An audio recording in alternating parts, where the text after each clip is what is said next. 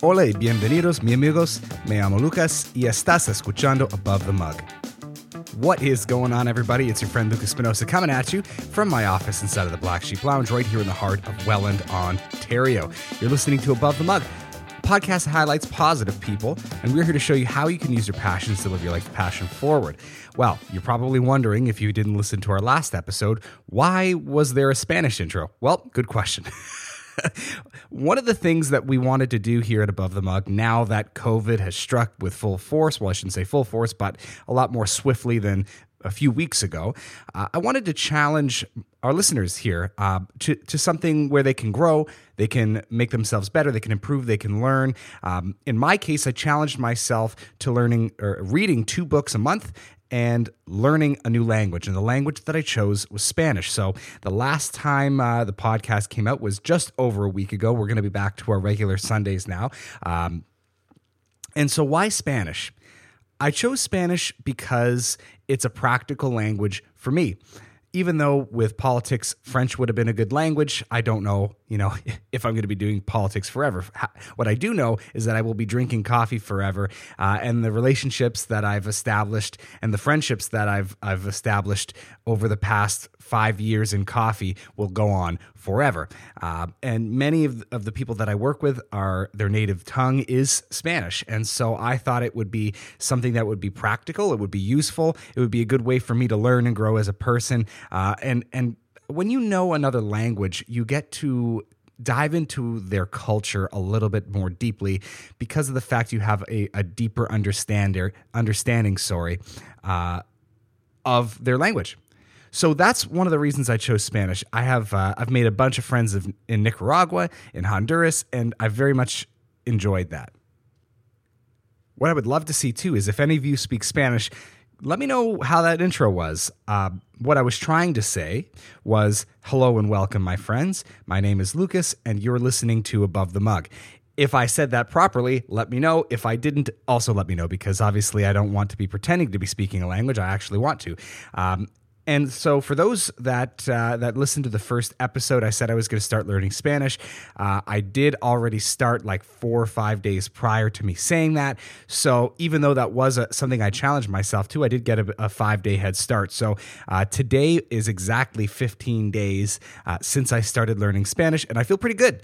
I feel excited. I feel ready to go. Spanish is a really fun language. And it's funny because most Canadians learn French in school, if not all, and I don't remember any French. And so the French that I do remember, even though people say French, Italian, and Spanish are similar, I don't see it.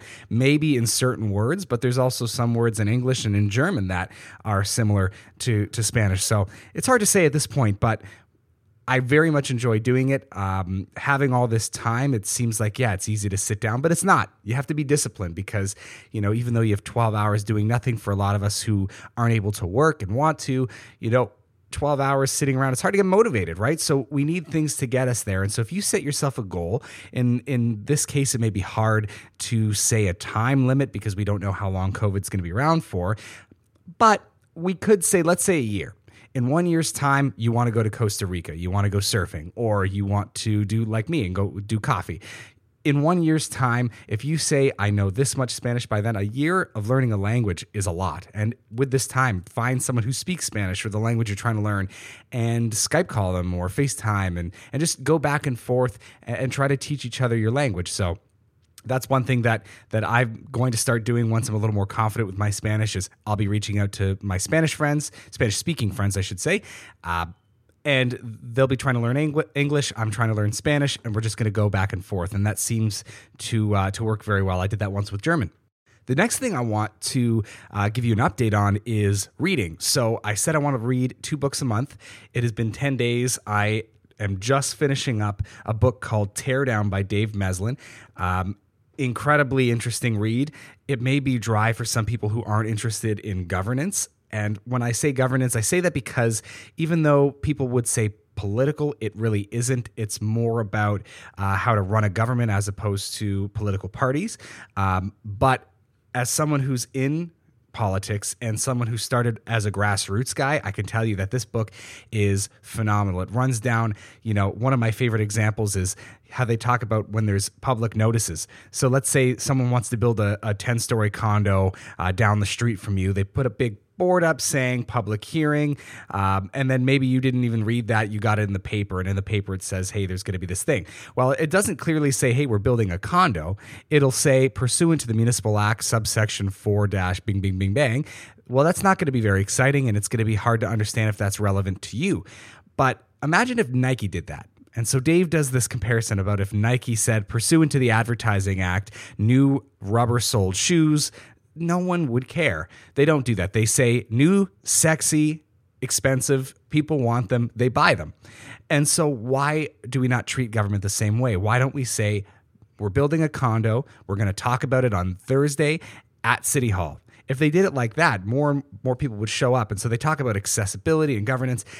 Awesome read. So I highly recommend it if anyone is interested in politics or in government, not necessarily to run, but if you're just someone who believes that more people should be involved. Incredible book.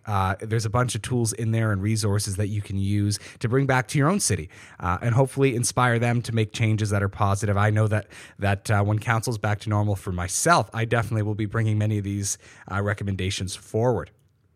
I've had a few of you reach out to me already, which is amazing, letting me know what you guys are doing to challenge yourself. So some of you had said they're going to start taking up knitting. Some said piano lessons. Some also want to be learning a language like myself, and that's really cool. So make sure you keep sending those in. And also a call to action. Send some questions to me. If you guys have questions about previous guests or about myself and my journey, please send them forward. I'd be more than happy to go over them. I'm going to be doing 10-minute episodes every Sunday, maybe a little bit longer, but I don't want to drag on. I want to give you guys a clear update on how I've used my week to my advantage while I'm stuck at home. I can tell you that it hasn't been without some misery. I absolutely miss talking to people every single day. I miss Sunday podcasts with guests. I miss every day at the Black Sheep. It's only been 2.5 weeks, almost 3 weeks now, since this whole lockdown in Ontario. And it's already difficult. But like I said, when you have a goal, when you have something you want to accomplish and you have a light at the end of the tunnel, it makes it a lot easier to get through those moments and those feelings because, you know, it will be over. And when it is, I'm going to have myself so far ahead of my competition. That makes you feel really good. It makes you feel empowered and it inspires you to do more. Something I've been doing for years is working out with my brother, but obviously his business, Forge Fitness, does not classify as an essential business and he's had to close down like myself. But the beauty of it is my brother and I live in the same building. I should say in the same house to be more specific. And so we're still able to work out together. And that's been good, keeping me active. It's very easy to sit around all day and not even go outside. I highly recommend if you have a backyard or a front yard, just stand out there, sit out there, work out outside, do something, get some fresh air. Makes you feel a lot better when you're cooped up for a few hours inside. There's been a few people who have shown great initiative and helping more people stay connected and keep them informed and help them grow. One of Zach's clients, Joe Gonzalez, who was actually the Above the Mug's first podcast guest. So if you haven't listened to that, whether you're on SoundCloud or Apple Podcasts or Spotify, whatever, go back to the first episode and listen to this. Anyway, Joe, he started his weight loss journey with my brother, and I think they got 6 weeks in before COVID struck and they had to shut down. Now they're doing home workouts and he's instructing him by video. And it's really cool. It's really amazing to see that Joe's still able to lose weight and get healthy and live a more active lifestyle and empower himself. And he's doing that from home. So I know that my brother does offer an online portion of his training. There's a Forge Fitness app. In order to access it, you have to contact Zach first. So make sure you do that. Go to forgefitness.ca and you can take a look at that. Thought I'd use that opportunity for a plug, but it really is important working out. Even if you can't afford anything at this point, I understand that. There's no excuse not to do some push-ups or some jump squats or something like that you can do from home. You don't need weights. You can stay in shape, stay healthy, and it keeps your brain healthy too. And if you're feeling good, it makes it a lot easier to read that book or start learning a language like myself. Even something like music. I've been playing music my whole life. The healthier I've been in my life, the better and more I guess, dedicated to that instrument I've been. You just feel a lot more concentrated when you're healthy and focused. But one thing I will say, one guilty pleasure that I've picked up because of Katie, she's killing me, is Animal Crossing. I don't know who else is sucked into this, but like I can't tell you how addicted to it I am. It reminds me of like Pokemon a little bit in the feel and kind of how casual the gameplay is, but then there's these little stressors. Outrageous. I love it, and I'm almost embarrassed to say I love it, but who cares? There's no one around to laugh at me, so just myself in my office. But anyway, what's your guilty pleasure? Let me know what those are, but I hope it's also paired with one thing that you're doing that you're trying to accomplish, or a few things that you're trying to accomplish.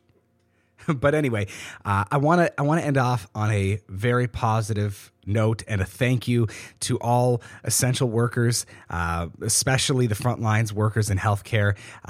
Last night, Katie came home at 11:30, 11:45, something like that, which is normal. Her shift usually ends at 11. By the time she gets back here and finishes up at work, it's usually 11:30 or 11:45. And she had woken me up and said, "Hey, I'm not going to be here in the morning. I had this whole day planned to say thank you to her because obviously she's the only one in the household that's able to work, and she's working in a crazy field right now and has to work a double today. So she started at 7 a.m. and she's finished at 11 p.m. tonight." Healthcare, the whole healthcare world right now is turned upside down, and we haven't even hit full heat yet. So if there's someone in your life, or someone you know, or someone you may usually see passing by, send them a message, send them a thank you. Have something sent to their house to warm their hearts, some flowers, or some chocolates, or whatever, even some food, anything. Even just a note, a thank you note. You can do that digitally, so you don't have to leave your house, send any physical mail, but just something to show your appreciation, because Katie loves it. Not saying it's not difficult, but she absolutely loves what she does. Last night, I got almost a little emotional to think, like, here's someone who's doing everything she can, because obviously there's some other nurses who can't come in. They may show signs, and now homes are starting to lose nurses in their roster, and that makes it more difficult for the people who are still there, puts them more at risk. So a huge thank you to all healthcare workers and essential workers. Katie, thank you. Crazy times, but we're going to get through this together, guys.